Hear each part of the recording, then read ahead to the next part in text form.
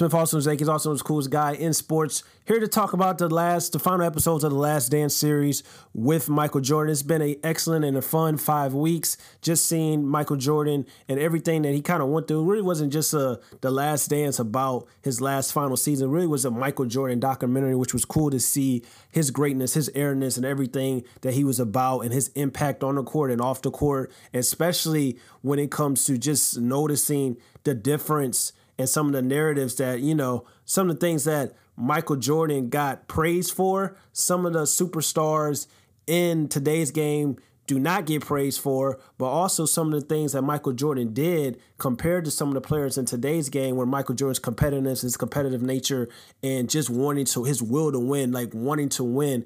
And sometimes in today's game, it seems like some of the players don't necessarily care about winning and competing more so than just making money. So that also was cool to see. I really enjoyed it. Probably one of the best documentaries that I've seen, if not, I'm not going to say the best documentary of all time, but because I've seen some great sports documentary. I still think Hoop Dreams is one of the greatest documentaries of all time.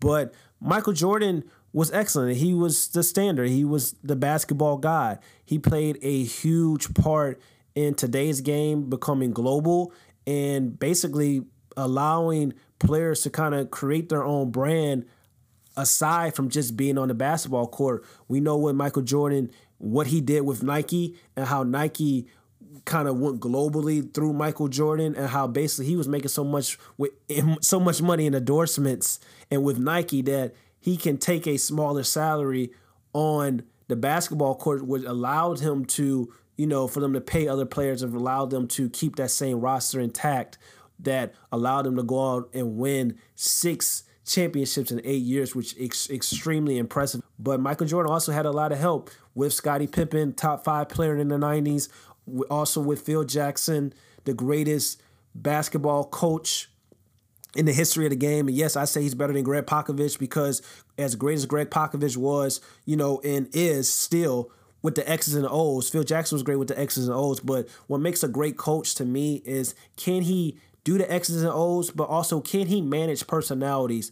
And in the way that Phil Jackson managed Scottie Pippen's personality, Michael Jordan's personality, and Dennis Rodman's personality, that's something that Greg Popovich and even the Spurs culture doesn't really do. It's kind of like you have to be one way all the time. And that's one of the reasons why Kawhi Leonard wanted to get the hell up out of San Antonio and kind of go and basically do something else, because he kind of lost trust in the organization. Also, sometimes players get tired of, you're going to win in certain cultures, like the Spurs, like the Patriots, but sometimes winning in a certain culture is, winning multiple championships may not be as fun as winning 1 or 2 championships in a different culture that allows you to be a little bit more free, allows you to have a little bit more fun, allows you to be more so of yourself instead of a robot. So the Last Dance documentary was phenomenal. It was special.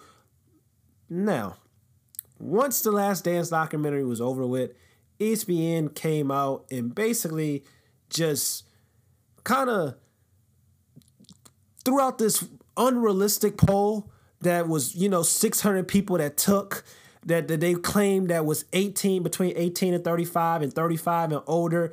First off, 600 people is not a lot of people for ESPN to be trying to throw out this narrative push to make Michael Jordan, some of the things they even had on that poll was just so unrealistic when it came to LeBron James, talking about like off the court appeal, better leader, better passer, better teammates, stuff like that. I get it.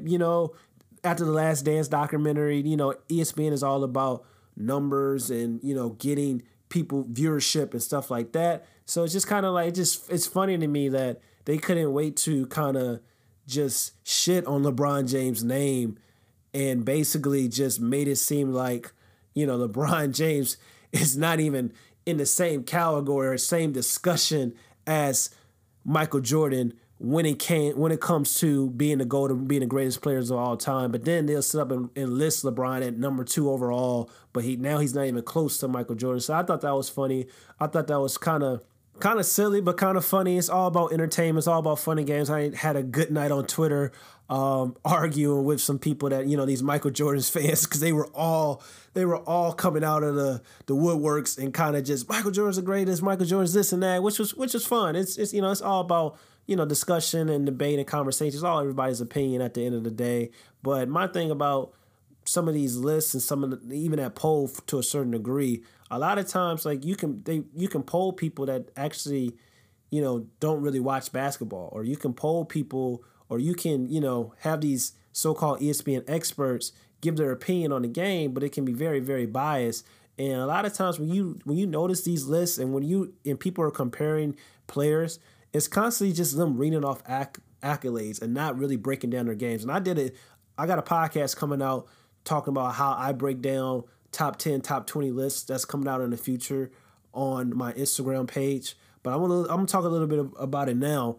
It's just kind of like you can always tell who knows basketball based on if they're just reading off accolades and reading off accomplishments, or if they're breaking down their games and doing both. I say in order to rank and compare players, you can't just sit up and talk about accomplishments, because accomplishments is really based on a team situation. Basketball is not tennis, and tennis is not basketball. Tennis is an individual sport. Basketball is a team sport. But this is how I know, and this is why I consider LeBron James the greatest basketball player of all time, because he's the only player in history that gets criticized in a team sport like he's an individual player.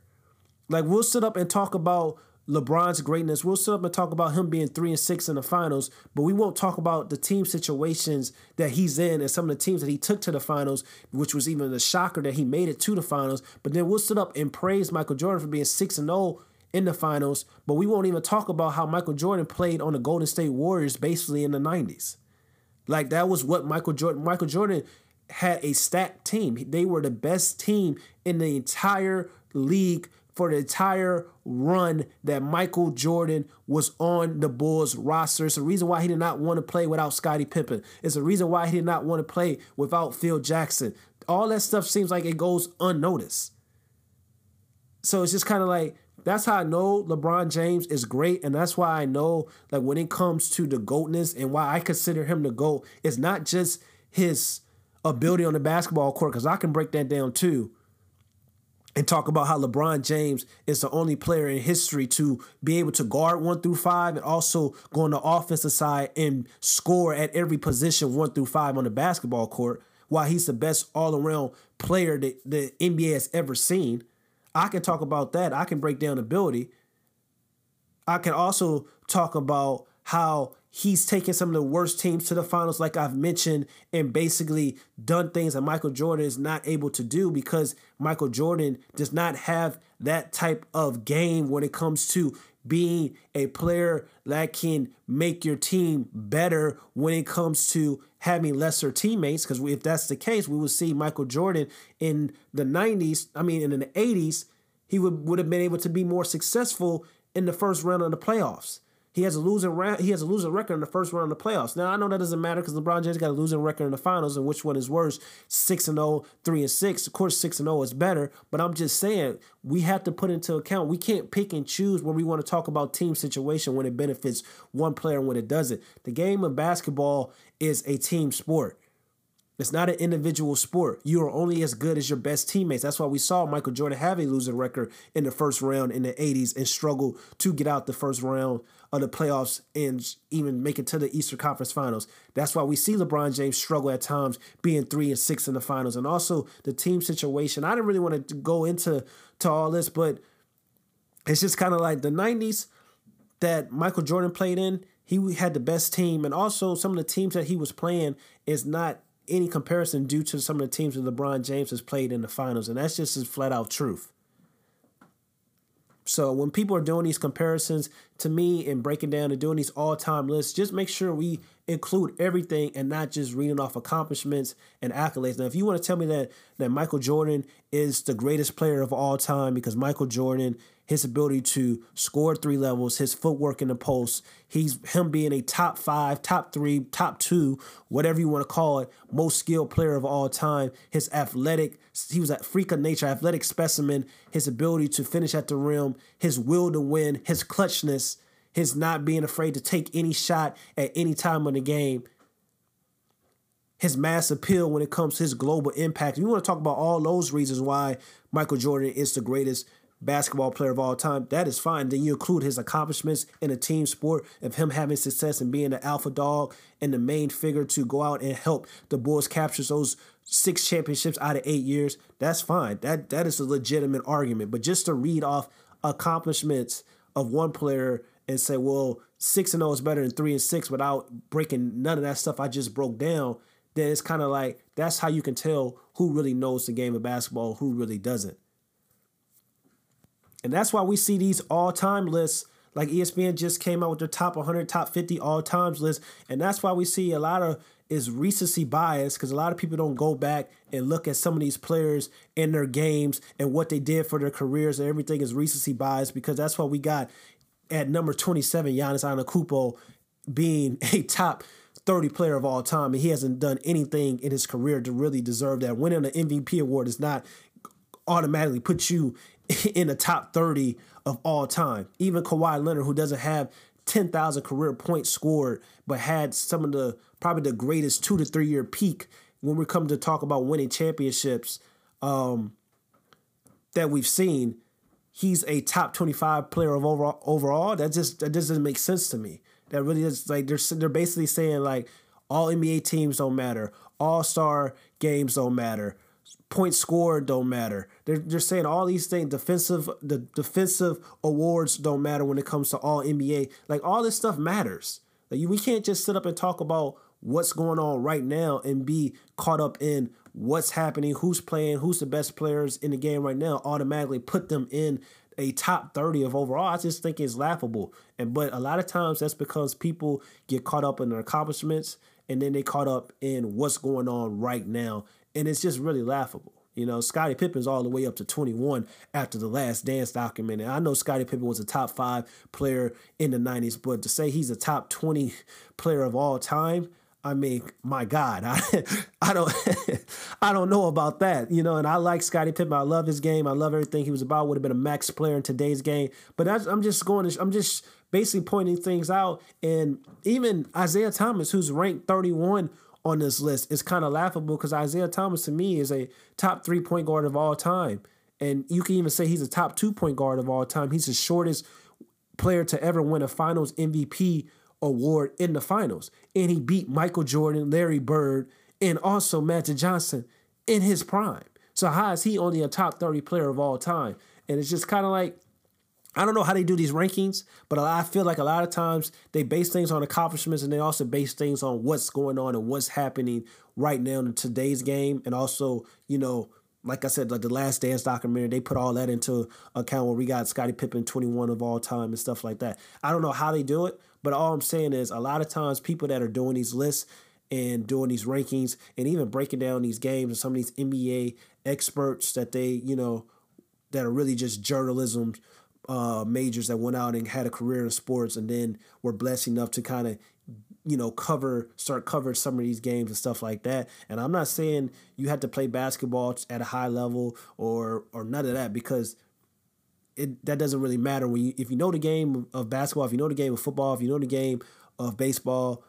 It doesn't matter if you played professionally, no matter if you played in high school, because some of the greatest coach, one of the greatest coaches of all time, Greg Popovich, didn't play the game at all. So I'm not saying that, but I will say it's a lot of people that are out there that really know the game and can offer a different perspective because they played the game compared to some people that watch the game and really just write about the game and write about what's going on behind the scenes or write about the things they are hearing when it comes to being a so-called expert in the game when we're talking about discussing basketball. And that's why I'm building my own platform. That's why I have my own platform, to bring back the purity of the game and kind of talk about real basketball and without kind of like the narratives and the agendas and, you know, what the media likes to, you know, place when it comes to, oh, now we're going to put a top 50 list and we're going to add Scottie Pippen because of this Last Dance documentary, and Isaiah Thomas is going to be 31, and then Giannis and Kawhi Leonard because they're the top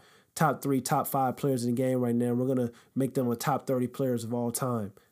I just don't really agree with a lot of that stuff going on and what's happening right now in the sports media world. But luckily, we have the internet, and you can kind of create your own platform and kind of create your own voice, and that's what it is. So just want to give you my thoughts on the last episodes of the Last Dance situation, my thoughts on these all-time rankings lists. And another thing I would say before I go, it's hard for me to respect anybody's opinion when you have Kobe Bryant ranked below Wilt Chamberlain and Bill Russell. Now, I know that Bill Russell and Wilt Chamberlain were the pioneers of the game, and during their time, they were really great, and Bill Russell won 11 championships. But none of those players are better than Kobe Bryant, and none of those players in their prime would be better than a prime Shaquille O'Neal, who to me, in his prime, is probably the greatest center of all time. And I just want to throw that out there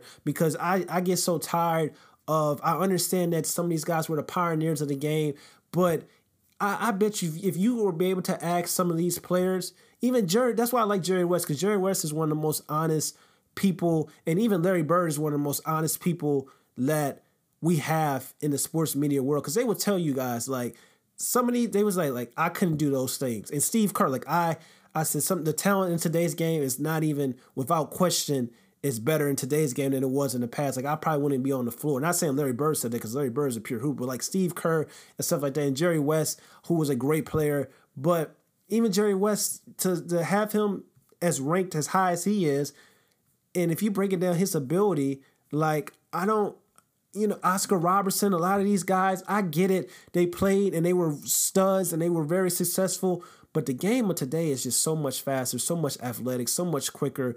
And of course, you want to give respect to the pioneers, but sometimes these lists are just reading accomplishments and accolades when we know in our minds, and if you really know the game of basketball, that it's no way in hell that a Bill Russell and a Wilt Chamberlain and Oscar Robertson and these guys like that are ahead of Kobe Bryant and Shaquille O'Neal and stuff like that. So, but that's here nor there. I hope you guys enjoyed this podcast. This is your boy, Mike K. Smith, also known as the coolest guy in sports. I'll see you next time.